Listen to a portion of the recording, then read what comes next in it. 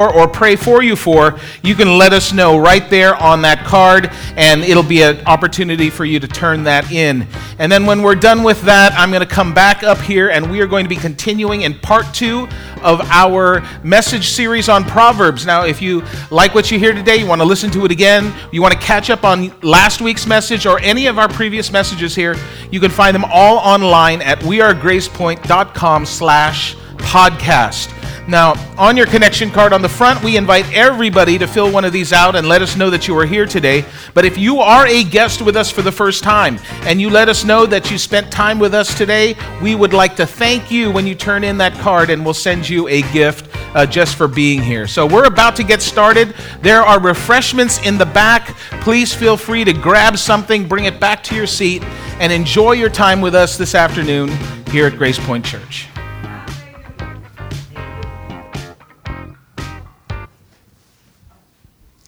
Good afternoon, everybody. Please join me as we sing some songs. Praise Jesus.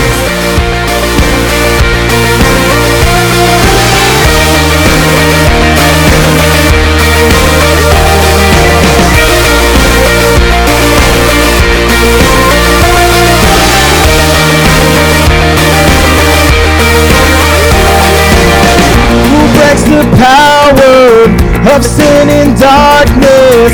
Whose love is mighty and so much stronger, the King of glory, the King above all kings. Who shakes the whole earth with holy thunder and leaves us breathless in awe and wonder, the King of glory, the King above all kings. This is amazing grace. This is unfailing love. That you would take my place. That you would bear my cross. You laid down your life. That I would be set free.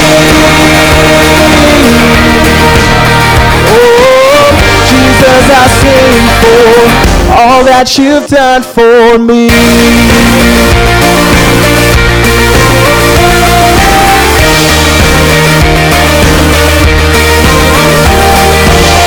Who brings our chaos back into order? Who makes the orphan a son and daughter? The King of glory, the King of glory, who rules the nations with truth and justice, shines like the sun in all of its brilliance. The King of glory, the King above all kings. This is amazing grace. This is unfailing love. That you would take my place. That you would bear my cross. You laid down your life. That I would be set free. Oh, Jesus, I sing for all that you've done for me.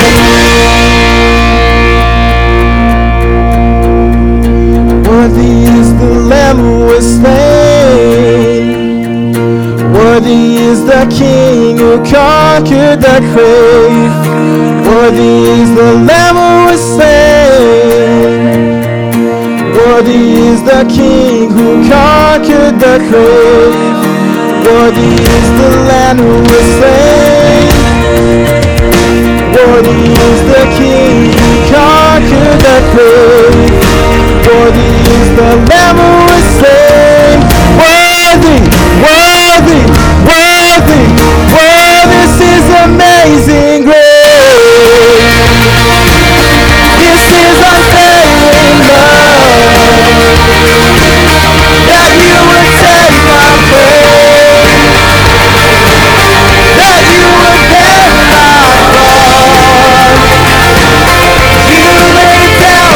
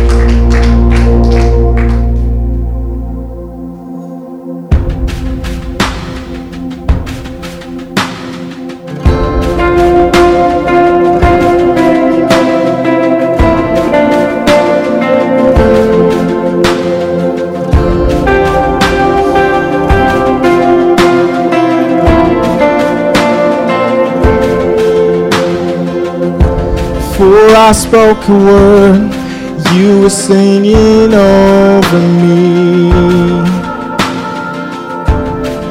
You have been so, so good to me. Before I took a breath, you breathed your life in me. You have been so, so kind to me. Oh, the overwhelming, never-ending, reckless love of God. Oh, it chases me down, but still I'm found. Leaves the 99. I couldn't earn it, I don't deserve it. Still you give yourself away. Oh, the overwhelming, never-ending, reckless love of God. Yeah, yeah.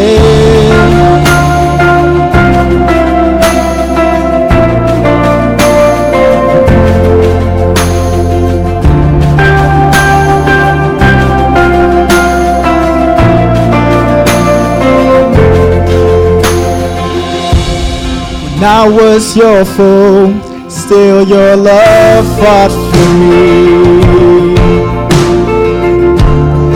You have been so, so good to me.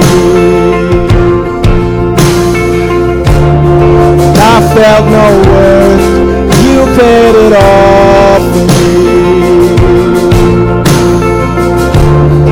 You have been so, so kind to me. Oh, the overwhelming, never-ending, reckless love of God. Oh, it chases me down, but still I'm found. Leaves the 99, and I couldn't earn it, I don't deserve it. Still you give yourself away. Oh, the overwhelming, never-ending, reckless love of God. Yeah.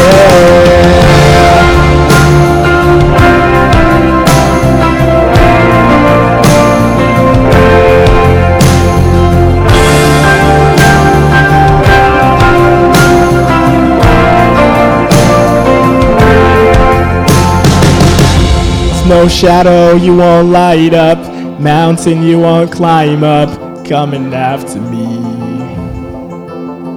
There's no wall you won't kick down, lie you won't tear down, coming after me.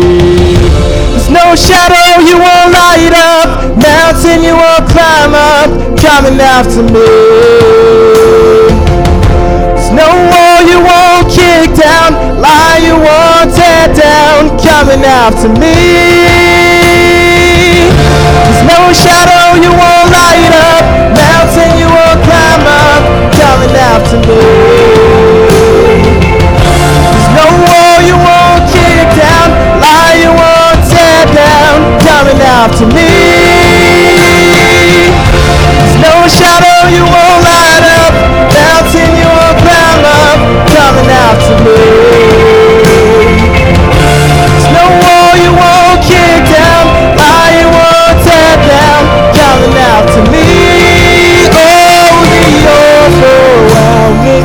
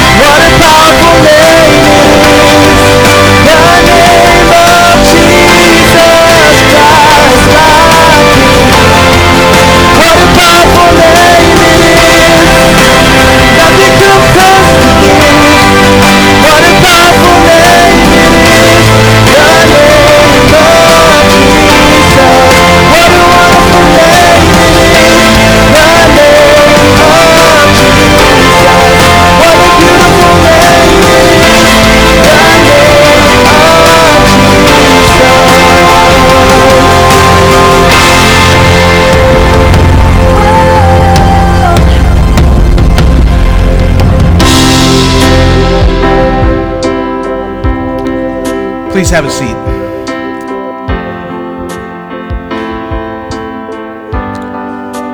You know, I've heard songs and phrases like this my entire life, that Jesus, what a beautiful name it is. And I think sometimes, especially if we really don't know who Jesus is, we can easily take that phrase and not really understand what it means and why it's so beautiful. But when you come to this place where you realize that the creator of the universe, that God himself who came down here for you and me, that all we have to do is speak his name and he hears us. He wants to be involved in our life. He wants to make a difference in our lives. That when we hear the name of Jesus, then the only thing that we can say is how beautiful it is, how powerful it is, how wonderful it is to know that Jesus is there. This is the time in our gathering together where we have an opportunity to bring our prayers, our requests, the things that are on our hearts to God. So if you have your connection cards on the back of that, if you have written down your prayer requests, this is an opportunity for you to do that and bring those forward, and we're going to pray over them together. Now, if you don't have it ready, or if you want to turn it in later, as you leave today, there's going to be a beautiful young lady at the exit of the door with another one of these that you can drop them off in. But there is something that happens when we pray together. So if you have your prayer requests and you want to bring them forward, I want to give you an opportunity to do that now so that we can pray for them together.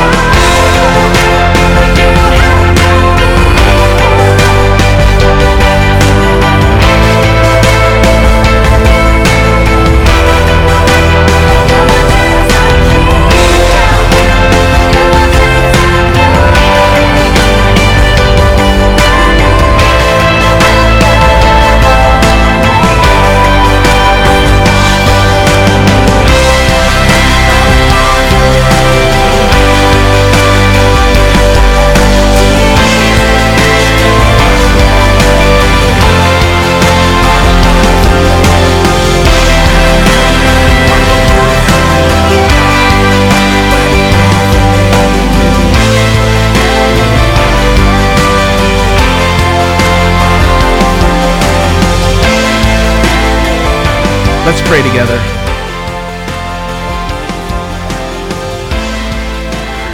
Father, what a wonderful opportunity it is for us to be able to come to you with the things that are on our hearts, the things that worry us, the things that we're excited about, the things that we know that are going to affect us and our families and our lives and our futures.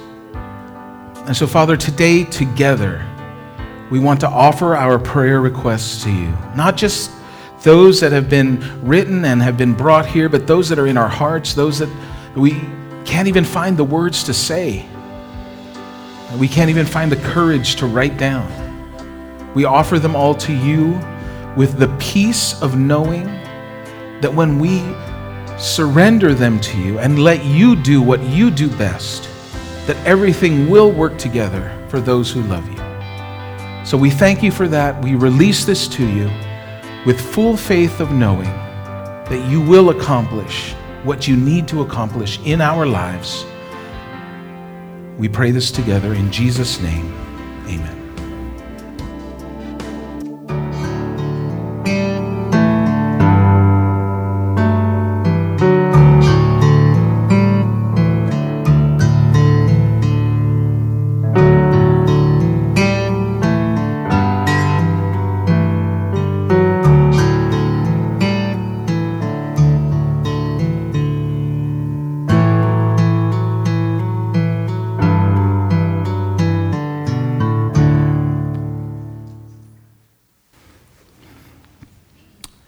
When my kids were young, and some of you are probably too young to remember this, but when my kids were young, there was this craze that was happening all around the country. and I remember it, and I can't tell you when it started or when it stopped, but it seemed like everyone that I knew, all of a sudden, had a treadmill in their house. I mean, everybody. Something had happened, and they had finally figured out how to make it small enough and how to make it compact enough, light enough that you could bring it upstairs, and cheap enough that everybody could have one. And all of a sudden, everyone I knew had a treadmill in their house, in their living room, most of them in their bedrooms. And you saw these advertisements on TV, and they looked like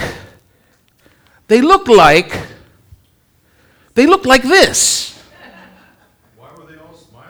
I don't know. Because I never had one. I never gave in to the temptation, obviously. But I saw these ads, and I looked at these people who were on these ads, and I was thinking to myself, wow, that is amazing. I mean, if you could afford one of these and you had the space in your bedroom to have one of these, you could watch TV or read a book while you're on the treadmill. Everyone had them at home. And then I remember going to people's houses for a birthday party or a Christmas party, and I was thinking to myself, yeah, I know you've got a treadmill, but every single house I went to, when I saw the treadmill, it looked like this, right? It was the most expensive clothes hanger that you could possibly find. Everybody had the treadmill, but this is what it looked like. And don't tell me that you took all the clothes off, did your running, and then put the clothes back on. This was a treadmill that was just not in use. Now, I know what some of you are thinking. Some of you are thinking, well, yeah, I didn't have a treadmill. I had a bike. Yeah, we know about you guys too, right? No one used these machines. No one did it. See, the thing about the treadmill is, it doesn't matter if you have one. It doesn't matter if it's in your bedroom. It doesn't matter if there's a TV right in front of it. If you don't use it, you get no benefit out of it. And it's the same with wisdom. Now, we started last week, we were in this series, we got started in this series on Proverbs, the book of wisdom. The name of the series is Proverbs, Foolproofing Your Life. And if you have been following along with us, if you've got your Proverbs wisdom cards, and I know some of you are following online, I know some of you are doing it on the cards, and you've been reading the book of Proverbs, one chapter every day as we've been doing that.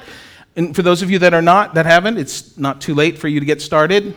Do you hear me, all of you who are watching online? You can still do it. But listen, when you read Proverbs, there's all this wisdom. There's all of these things that we're saying, don't do this, don't do that. And we can get all of that wisdom, we can get all of those things, and we can read them, we can hear them, we can understand them.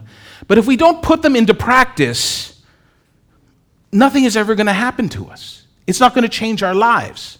We're never going to get wise, because essentially being wise is not just having wisdom, but if we want to be wise, we have to apply wisdom. We can't just let it sit in the corner of our bedroom and stack our laundry on it. We have to actually put it into practice. And so we looked at that last year, and that's what we talked about. We talked about the fact that wisdom is about choices. And wisdom is choosing the right things. It's choosing the right person to marry. It's choosing the right job to take. It's choosing the right career path. It's choosing the right project to work on. Wisdom is about never being surprised by other people because you know how people are. Wisdom is never being surprised by yourself because you know how you are. And last week we talked about the fact that moral decisions are so easy to make. If it's a moral decision, we look at it, we know right away, this is right and this is wrong. Legal decisions are so easy to make. We look at it and we can easily say this is right and this is wrong. Allowable decisions are easy to make because we look at them and we can right away say this is right or this is wrong. But it's all the other decisions, all the little ones, all the ones that could be right, could be wrong, that are allowable, that are moral, that are legal, that there's lots of options, but it's those little decisions, and many of you have experienced this, it's those decisions where there's nothing that's really clear-cut that says this is what you're supposed to do, that can have the biggest impact on your life. The biggest impact on your life. And so one of the things that we looked at last week was that our choices determine our direction. And our choices are made out of our wisdom or out of our lack of wisdom. And one thing that we will all discover, and many of you who've been around, you already know, is that in life there are two situations, I think situations is probably the right word. Two situations that we all encounter fairly regularly, that come upon us over and over again in our lives. And it's one of the things that we're going to look at today. And so we're going to put the verses up on the screen. If you want to follow along, we're going to start in the book of Proverbs chapter 3. And we're going to start with a verse that a lot of people, if you grew up in the church or if you had a parent or an aunt or someone in your life who was a very religious, very church-going person, you probably heard them talk about this verse, or you've probably seen a plaque or seen it on a calendar. It's a very popular verse out of Proverbs, and it goes like this. It says, "Trust in the Lord with all your heart, and do not depend on your own understanding." Now, that seems pretty straightforward. Trust in the Lord with your heart. For a lot of people, though, especially, we spent 15 years in Central Florida, which technically is the South. And when you're in the South, there's a lot of sayings, and one of the sayings that they always say is, "Girl, just trust your heart. Just trust your heart. What does your heart say? Just do what your heart says." It's one of those things that you tell people. And yet, clearly, the wisest man in the world says, no. Don't trust your heart. Trust the Lord with your heart. Don't depend on what you think is best. And it says, and it closes with this. In the next verse it says, "Seek his will in all you do, and he will show you which path to take." Some of you read this when you were growing up, and the verse ended, "and he will make your paths straight." Right? It's a very popular verse. Now that phrase, "show you which path to take," it actually, when you translate it out of the Hebrew, it actually means it will make your paths straight. And I love this because sometimes we're on a crooked path. We're doing things that we shouldn't be doing. We're places that we shouldn't be. And what Solomon is saying here is that if we seek God's will, that he takes our crooked path and he makes it straight. But it also has this inference that it removes obstacles from your path. That not only does he make the path straight, but when there's something in front of you that is keeping you from going to where you want to go, that God removes the obstacle from your path. And so when we come to this place where we say, okay, listen, God, I just know that I have been making bad decisions, and so I'm going to put my decision-making ability aside, and I'm going to put you out there for a minute. Well, he helps us make wise decisions. He helps us make the right decisions. That's what wisdom does. Not only that, he makes our borderline decisions, right? The ones that are, he makes those good. And he makes the decisions that we make that seem like it's impossible. He takes those obstacles that are in the way and he pulls them aside. He takes them out of the way. And all of this that he's talking about here, he's talking about wisdom. Wisdom will guide you in choosing the path that you're supposed to take. Wisdom will take your borderline decisions and will make them good decisions. Wisdom will find the things that are keeping you from getting to where you want to be, and wisdom will take it away. But see, it's not enough to have wisdom. And I had somebody come up to me and say, when are we going to get into the good parts of Proverbs where it talks about don't do this and don't do that? And we're going to get into a little bit about that, but the fact is when you read Proverbs, it's pretty straightforward. It's pretty clear in what it says that this is the way you should take and this is the way you should not. See, our problem with Proverbs, for most of us, for those of you who grew up as Christians, the problems that we have with Proverbs is not that we don't know where it is or we don't know what it says, it's that we don't trust it. we have a hard time saying, yeah, that's what I'm going to do. You see, it's not enough to have the wisdom. You can carry the book around with you everywhere you go, but if you don't use it, then you won't be wise. Because being wise is not just having wisdom. Being wise is using wisdom. And what we're going to see is that as the writer of Proverbs is going to talk to us through this chapter, he is going to take two situations that will either make us wiser or make us more foolish. Two situations that all of us here, if we haven't, will at one time or another in our life go through. In fact, some of you understand this. It's something that you'll go through over and over and over again.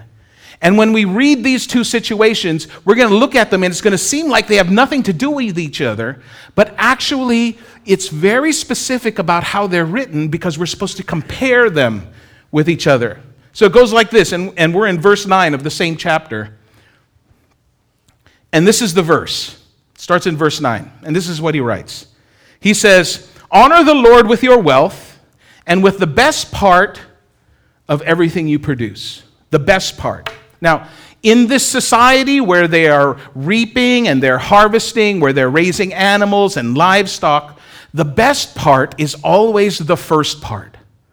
Right? If you've ever had a fruit tree or if you've ever had a vegetable garden, the first run that you pull through is always the best. It's always the largest. And even with animals, you always seem to get the best the first time out. And this is what he's talking about.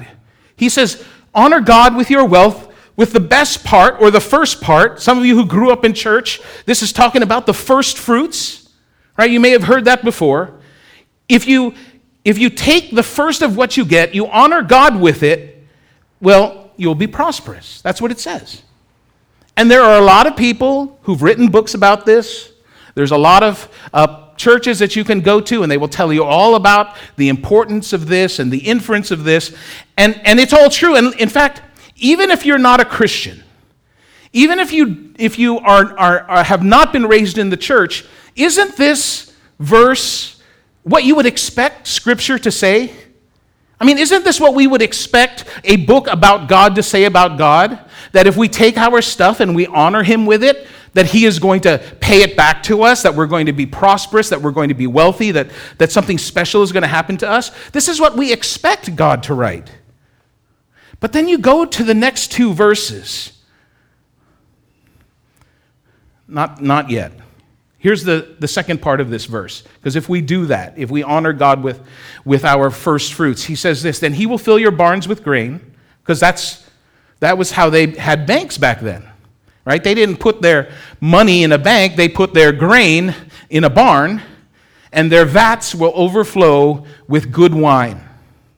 Not the boxed wine that you buy at Walgreens, right? With good wine. And so we read these verses and we think, okay, this is talking about prosperity. And to some degree it is, but in the next two verses, listen to what he says. He says this. He says, my child, don't reject the Lord's discipline and don't be upset when He corrects you. And it goes on and he says this, for the Lord corrects those He loves, just as a father corrects a child in whom He delights. Now, I'm going to go back. Now, that word discipline, and it's the same word in this translation, it changes it to corrects, but it's the same word, and that word discipline means pain. It's bringing pain, and if you're a parent, you know this. When your child is disobedient, what you do is you bring pain into their lives, right? So if my son, when he was young, actually, my son still does this, so it's not when he was young, but if I tell my son, don't play with the football in the house, right? That's the rule, no football thrown around in the house, and he does it, and he knocks over a vase, and it shatters everywhere, and now there's a big mess, plus we don't have the vase anymore. I get upset, and what do? Well, he's taller than me now, so spanking is no longer an option, right? But I can tell him, I'm not giving you any more money. You are grounded. You have to stay home this weekend. You can't go to your friend's birthday party. I bring pain into his life, but I don't bring pain into his life to try to punish him. I bring pain into his life because I'm trying to make him a better person. right? And that's what discipline is. Discipline is pain. But then look what it says here. It says, "For the Lord corrects those he loves, just as a father corrects a child in whom he delights." That word in the Hebrew is the word musar. Discipline. It's the word musar. And where we see musar written in Scripture, everywhere we see it, we never see it used to mean punishment. When you read the Scriptures from the Old Testament, there's a lot of times where it's talking about God and the punishment that he brings on evil people. But this word is never used for punishment. It's discipline for the sake of the person who's being disciplined. See, it's not bringing pain in order to hurt them. It's bringing just enough pain to make the person a better person. And it's hard for us sometimes to understand that, because some of us had parents, had fathers in our lives who we believe, or at least it felt like at the time, that the discipline wasn't just to make me better, it was because he was really ticked off, right? And so he not only wanted to make us better, maybe that was part of it, but it sure felt like he was punishing us because we upset him. And so that's what we think that God was like. But that's not what God does. His discipline is to correct a child in whom he delights. And so when we read these 4 verses together, we see that no matter who you are, no matter how close to God you are, no matter how good you are, all of us are going to, at one time in our lives, over and over again, back and forth, we're going to experience times of great success and times of great suffering. There will be times when it seems like everything is going our way, and there's going to be times when it seems like nothing is going our way. Times when it feels like we're hitting all the green lights, and times where it feels like every red light possible we are bumping into. And for most of us, we rarely hit the extremes. We kind of stand around in the middle, and we float back and forth, and there are times where it seems really good and times where it's kind of not really that great. But at some point in our lives, all of us will experience times of great success and times of great suffering. And what Solomon is telling us here, what the writer is telling us in these verses, is that in those times we will see whether or not we're getting wiser or we're getting more foolish. It's in those times of great failure or great success that we're going to see whether or not we're becoming wise, whether or not we're heading on the path of wisdom or we're heading on the path of foolishness. But it'll also be an opportunity for us to become wiser or become more foolish. Because it's in those times, it's in the times where we're experiencing everything going our way, where it feels like life is good, that we see what's really in our hearts. And it's also in those times when everything is going bad, when it seems like our world is falling apart, that we see what's in our hearts. And sometimes what happens is we see things that we didn't expect to be there. We see things in us and we're shocked to discover that that's actually who we are. And when those things come out, because they will, how we respond to them will either make us wiser or make us more foolish. And if we face it, if we admit it, if we come to this place where we can face it head on and do something about it, we'll become wiser. But if we deny it, if we blame it on someone else, if we don't take it on, then we become more foolish. And many of us have seen this. We've seen this in our lives. We've seen people in our lives who've gotten everything that they've wanted, and we've seen how they dealt with getting everything that they wanted. And we've seen people who've completely fallen apart, and we've seen how they've dealt with it too. C.S. Lewis, who was a great Christian writer, he wrote a book called Mere Christianity, and in that book he says this. He says, "The excuse for most of my sinful moments that immediately springs to my mind is that the provocation was so sudden and unexpected, I was caught off my guard like a rat who didn't get enough warning. Now, this is what C.S. Lewis is saying. He's saying if you want to find out if there are rats in your basement, then what you want to do is not walk up to your basement door really, really loudly and swing the door open so that it bangs and say, I wonder if there are any rats in my basement. I'm going to go see. And you flip on the light and you stomp down the stairs and you look around and you say, aha, I have no rats. My basement is clear. C.S. Lewis is saying, no, listen, if you want to find out if there's rats in your basement, that's not what you do. See, what you do is you walk up to the door and you slowly open the door. And you leave the lights off because you've been down those stairs a million times. And so you start to creep down the stairs very, very quietly.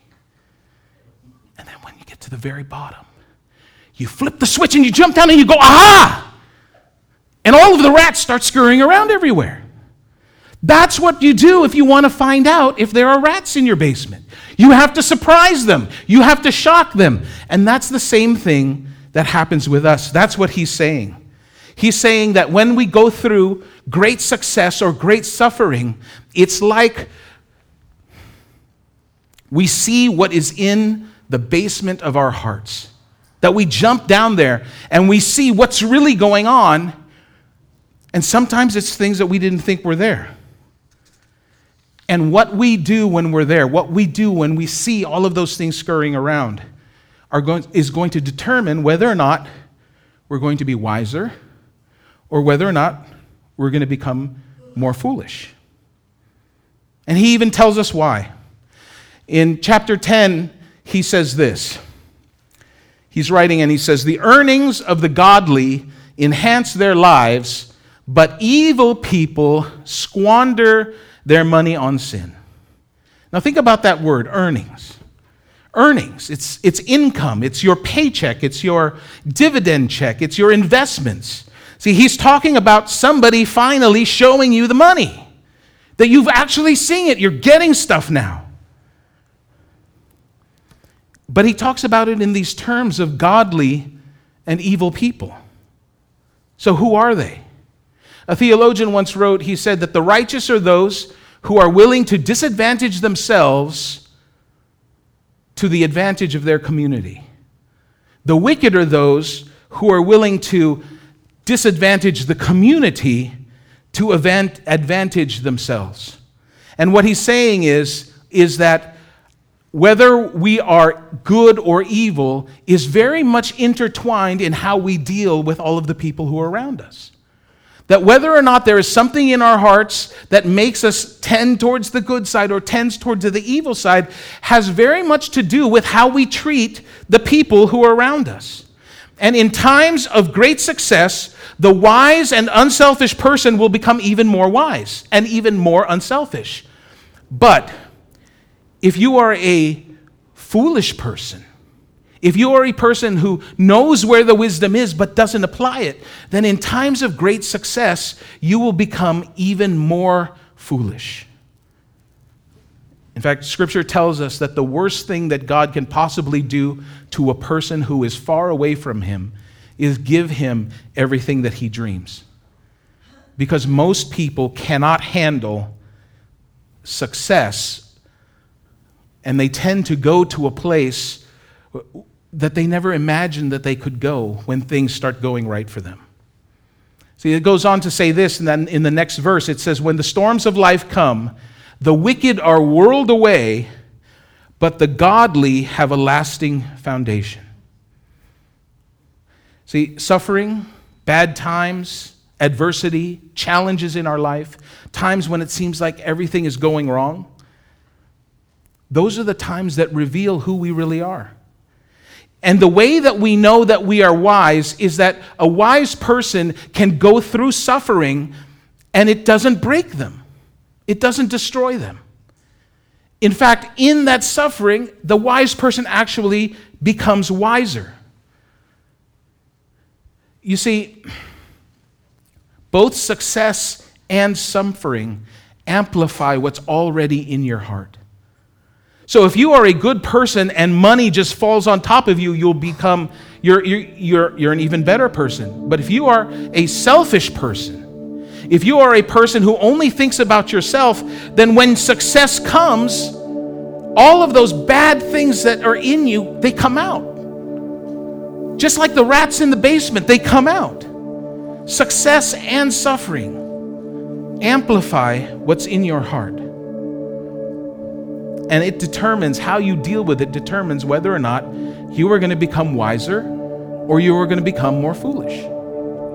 Every once in a while, the lottery makes big news, and we see it all over the place, right? Super Lotto and what's the one that is everywhere, multiple states, Mega Millions, Powerball, right? This is not an advertisement for the lottery. But you know what I'm talking about. Every once in a while, the lottery becomes really huge, and it's all over the news. And one of the things I tell people is that, and this is not mine, I didn't make this up, I heard this from somebody else. He said that if he ever wins the lottery, before he tells anybody, he's going to call all of his relatives, and he's going to ask them if he can borrow $10,000. He's going to say, hey, I need to borrow $10,000. I really need this money. Because he knows that they're all going to say no. That they're all going to say, nah, I don't have $10,000, sorry. So that once he goes out and he tells everybody that he won the lottery, everybody who he asked to borrow $10,000 from, he can just say, no, remember that time I tried to borrow $10,000 from you? Right? And so he's got a plan so that they can say no, so he can keep it all to himself. But for most of us, when we think about winning the lottery, in fact, it's not even just us, for most people, because they've done studies on this, on people who've won the lottery. And for most people, when you ask them, hey, listen, you know, they'll spend their $2 and they'll buy the one ticket. Or there's some of you who'll spend the $200 and you'll buy the 100 tickets. And someone will say to you, or you'll even think to yourself, what am I going to do if I win the lottery? And we have very similar things that we will do, right? I mean, we all want to do good things, so we talk about it. Yeah, you know what? I'm going to buy my parents a beautiful house out in the country. I'm going to buy all of my brothers and sisters brand new Teslas, all of them, with charging stations in their houses, right? I'm going to pay for my kids' college so they'll never have to worry again. I'm going to go and find my family a nice house in the suburbs so that we don't have to deal with living in the city anymore. I'm going to take my family on a 6-month cruise around the world. We have all these great plans that we're going to do with the money if we could just win. And then, of course, we say, you know what? If I win the lottery, God, I'm going to give you 10%. No, I'm going to give you 25% of the money. Did you hear that, God? If I win, 25%, right? I am going to build a brand new church just for you. And so we say, God, you just got to make this happen, right? Make it happen, and you know we got this thing going on. So you lay out all these plans of all the good that you're going to do with the money that you get from winning the lottery. And then you say to yourself, because most people do, they'll say, but first, I'm going to do something for me. And so let's say you win the lottery and it's 109 million, right? That's the big thing, and you buy your ticket, it's 109 million. You plan out everything that you're going to do with the 100 million. But the 9 million, I mean, that's just change, right? That's just rounding off the number. No one's going to miss the 9 million. And so you think to yourself, with that 9 million, I'm going to do something just for me. No one will notice. It's just 9 million. I'm going to do all these great, wonderful things with the 100. But with that 9 million, with that little bitty part that no one is going to miss, you have something planned that you're going to do that's just for you. Something that you're not going to tell anyone about, something that you're not going to talk about, but you know what it is. You know what you want to do. And for most people, what they want to do is something that they could never do without the kind of money that they would get from winning the lottery. And so you tell yourself, I'm going to do it. I'm going to use it. It's just once. It's just to celebrate. And no one ever has to know. Because that's what's in our hearts. And for most people, unfortunately, that thing that we're going to do, that thing that we want to do, but we just can't do it right now, is usually something that we think is not a good thing to do. That we would hide from other people, that we wouldn't tell other people that this is really what's in my heart that I want to do with that little bit. And we justify it by saying everything else is going to be great. I'm going to be so generous with the rest of it if I can just do this little thing for me. Success, money, good times, they amplify what's in our heart. They take what's in our heart and they make it bigger and clearer. And even the bad times, they do the same things. We've all been there where it seems like we're going through the week and everything is bad is happening around us, and we get to the end of the week and it's just been a horrible week, and we say to ourselves, I deserve something, and we go out and we do something that we normally wouldn't do. We go out and eat too much, or drink too much, or smoke too much, or drive too fast, or gamble away too much. We do something that normally we wouldn't do, but because in the bad times and in the good times, what's in our heart becomes amplified.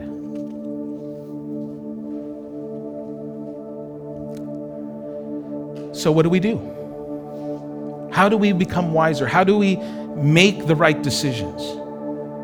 Well, for some of you who have been reading Proverbs, let's see, today should be day 7, right? If you've been coming along with us on this journey, and listen, if you want to start, you can catch up. 7 chapters is not very long. You can probably do it in about 10 minutes. And you can grab one of these cards in the back, or you can go online and follow along with us on the YouVersion app. I know there's a bunch of you that have been following along there.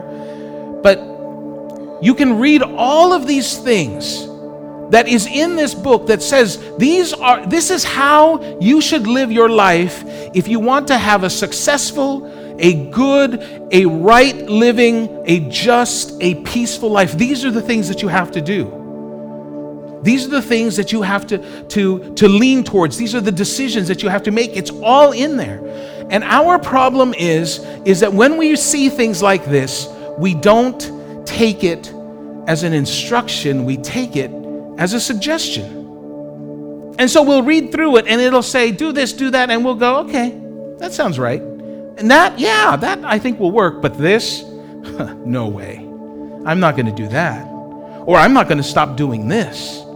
And we'll justify it and we'll say, this was thousands of years ago. They couldn't possibly know what I'm going through in my life. They couldn't possibly experience the things that I'm experiencing. And so we read through it and we pick through it.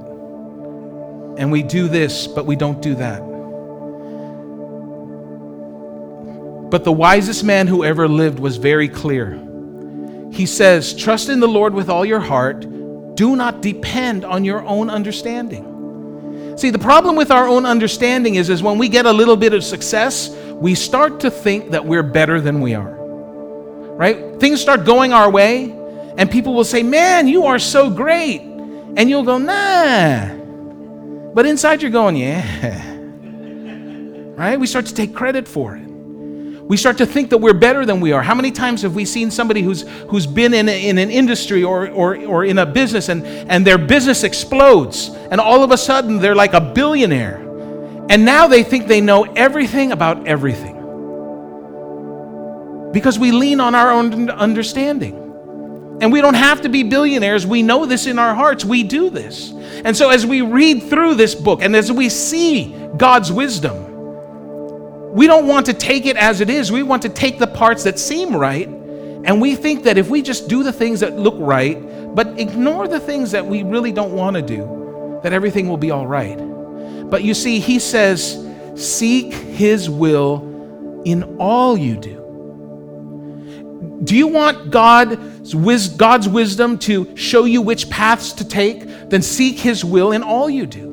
Do you want God's wisdom to take you from the path that you're on, that path that seems to be going left and right and you can never tell where it's headed? Do you want him to make that path straight? Then seek his will in all you do. Is there obstacles in your life that are keeping you from getting to the place that you want to be? Do you want those obstacles to be removed? Then seek his will in all you do. which means when he showers his wisdom on you, don't let it gather dust in the corner of your bedroom. Don't let it become the clothes hanger for the garbage in your life. It doesn't do you any good if you take the wisdom, but you don't apply it in all you do. So as you go through, for those of you who've said, yeah, you know what? I haven't been doing this right. I mean, something's got to be better than the way that I'm making decisions. So I'm going to go ahead and read. And I've been reading this. And as you go and you read through it, as you evaluate, as you consider these words, then remember to seek his will in all you do.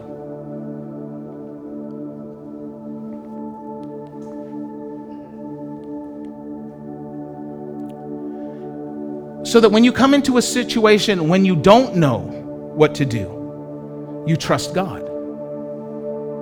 But when you're in that situation where you feel like you do know what you want to do, where you do know what you think is best, where you do know what you want to happen, then instead of trusting yourself, trust God. Even if you feel like, hey, this is the thing that I can do, this is the thing I can accomplish, this is the thing that is within my ability, but God's wisdom says do something else, then he's saying, listen, I know you think you know. I know that you've evaluated it. I know that you've considered it. I know that you've weighed the pros and cons. And I know based on your life and based on your situation, based on the things you're going through, that you think that this is the best way to go.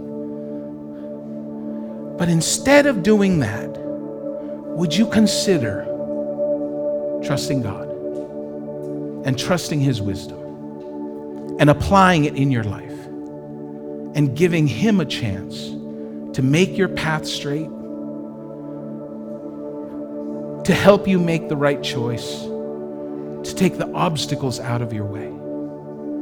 Because when you seek his will in all you do, his promise is that's what he's going to do. So if you want to follow along with us, you need one of these cards, because for some of you, you've been marking off the card and you know there is I was going to say fantastic prize, but there's something cool you're going to get at the end if you go through all 31 days. And then there's a place for you to let us know. So if you want one of these cards, I've still got a few of them up here, and grab one. If you're watching us online, if you leave a comment and tell us you want a card, we will mail you a card or we'll send you a card. But I want to encourage all of you to take advantage of the fact that thousands of years ago, God inspired a man who looked at his life, who looked at his parents' life, who looked at the kingdom of people that he was put in charge of.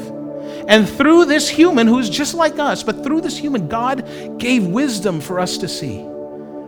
And would you consider taking that wisdom and instead of saying, yeah, that's cool, but applying it in your life to make you, to make your children, to make everybody around you a little bit wiser? Let's pray together.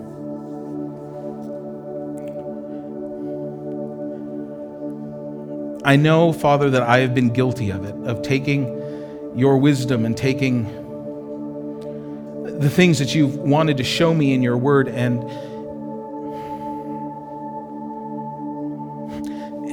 seeing, yeah, that's good, and saying, okay, I understand it, but like that treadmill, just leave it in the corner of the room and know that it's there, but never use it, and so never get the benefit of it.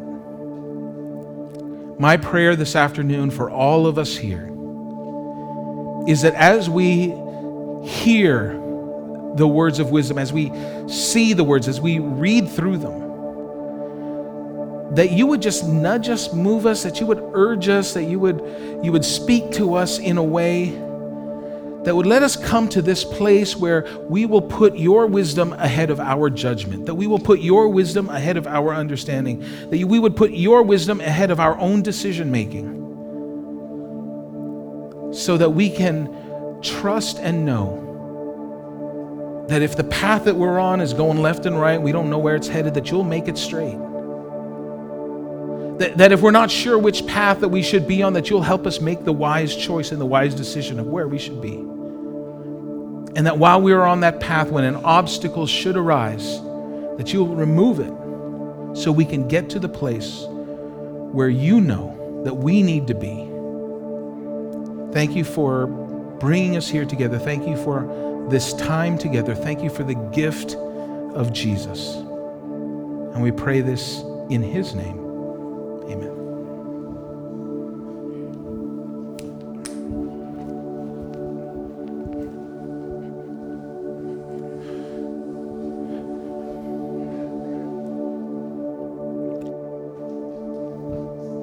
Please join me to sing this final song to close.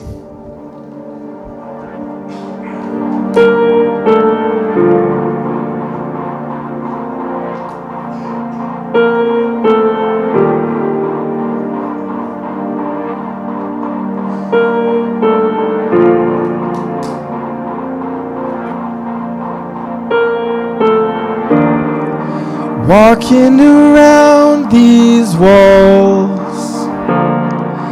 I thought by now they'd fall, but you have never failed me yet.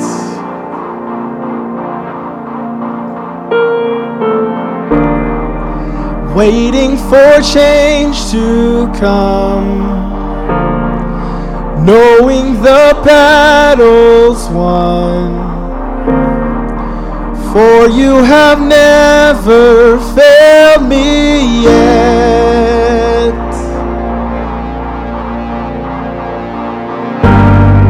Your promise still stands. Great is your faithfulness, faithfulness. I'm still in your hands. This is my confidence. You've never failed me yet.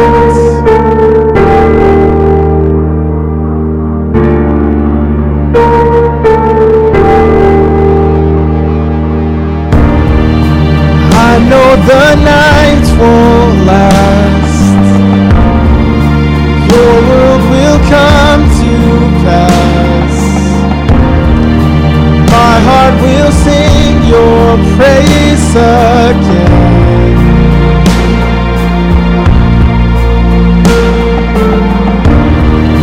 Jesus, you're still enough.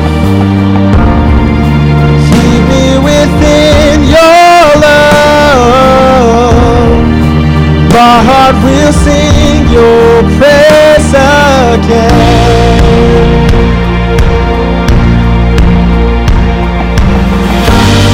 Your promise still stands. Great is your faithfulness, faithfulness. I'm still in your hands. This is my confidence. You never fail. Your promise still stands.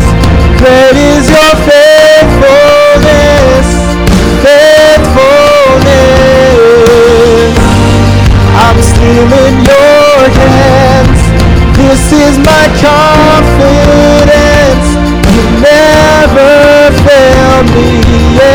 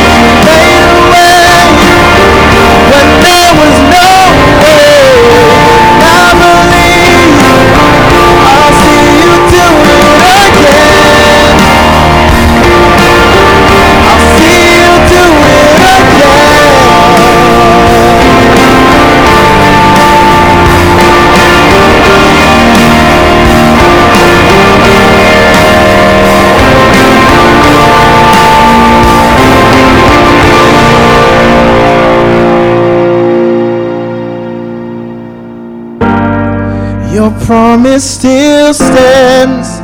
Great is your faithfulness, faithfulness. I'm still in your hands. This is my confidence. You'll never fail. Your promise still stands. Great is your faithfulness, faithfulness. I'm still in your hands. This is my confidence.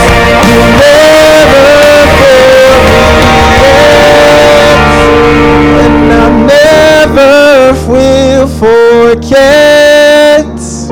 You've never failed me yet, and I never will forget. You've never failed me yet, and I never will forget.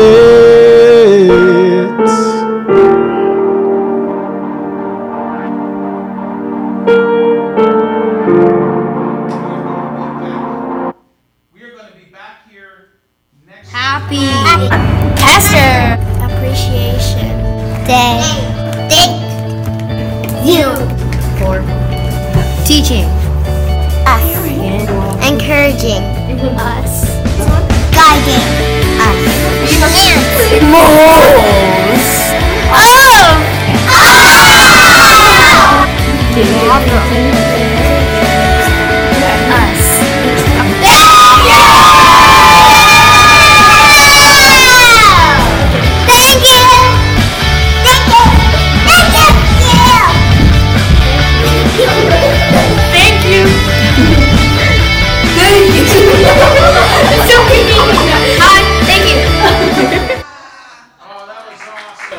Awesome. That's for those who know, this whole month of October is Pastor Appreciation Day. Whoa. Or month rather. So we'd like to the kids have prepared a little something for Pastor. Thank you, Pastor, for all that you do for us and for helping us reach others. So cool. And look at that. It's got all their little hands. Wow, that is so, thank you so much. That is, I see that none of your hands are on there. What? Oh.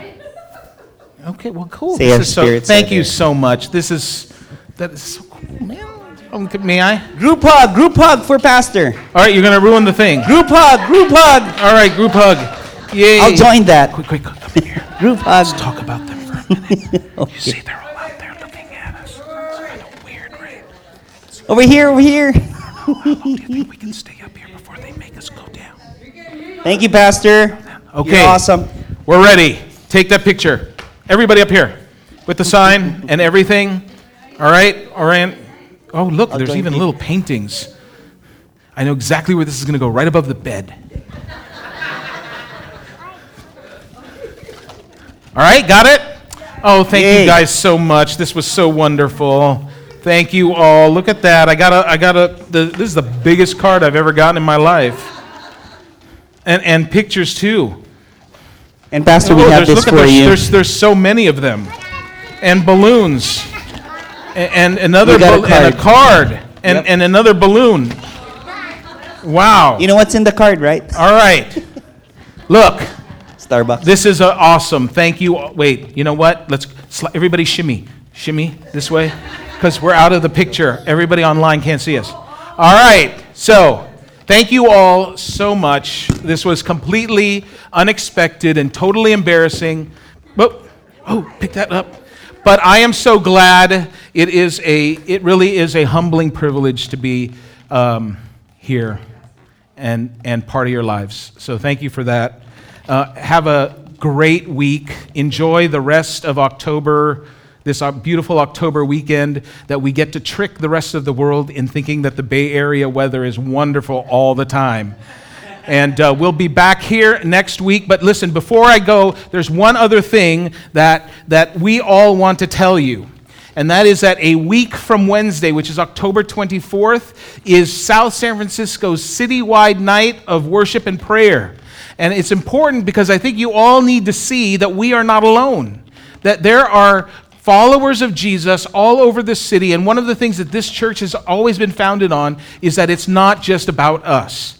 It's about making a difference, making a difference together with other Jesus followers in our city. And it's really great because we've had many of these before, and you run into people and then you run into them at the mall or at the movie theater, and it's a really cool experience. So that's a week from Wednesday, October 24th. All of you online, a week from Wednesday, October 24th at 7 p.m. It's hosted this year or this month at Hillside Church of God. It's 1415 Hillside Boulevard, which is like right down the street from some of you. So some of y'all don't have any excuse to not be there. But it's a week from Wednesday. Have a wonderful week. Enjoy this beautiful weekend, and we will see you back here next week, Saturday at 4 o'clock for what? All right, see, we got to get them to do this. It's going to be better. All right, everybody in the Audi, over on that side of the camera, we'll see you back here next week on Saturday at 4 o'clock for what? Proverbs. All right, Grace Point Church. See ya. In the silence, you won't let go. In the questions, your truth will hold. Your great love will lead me through. You are the peace in my troubled sea. Whoa, you are the peace in my troubled sea.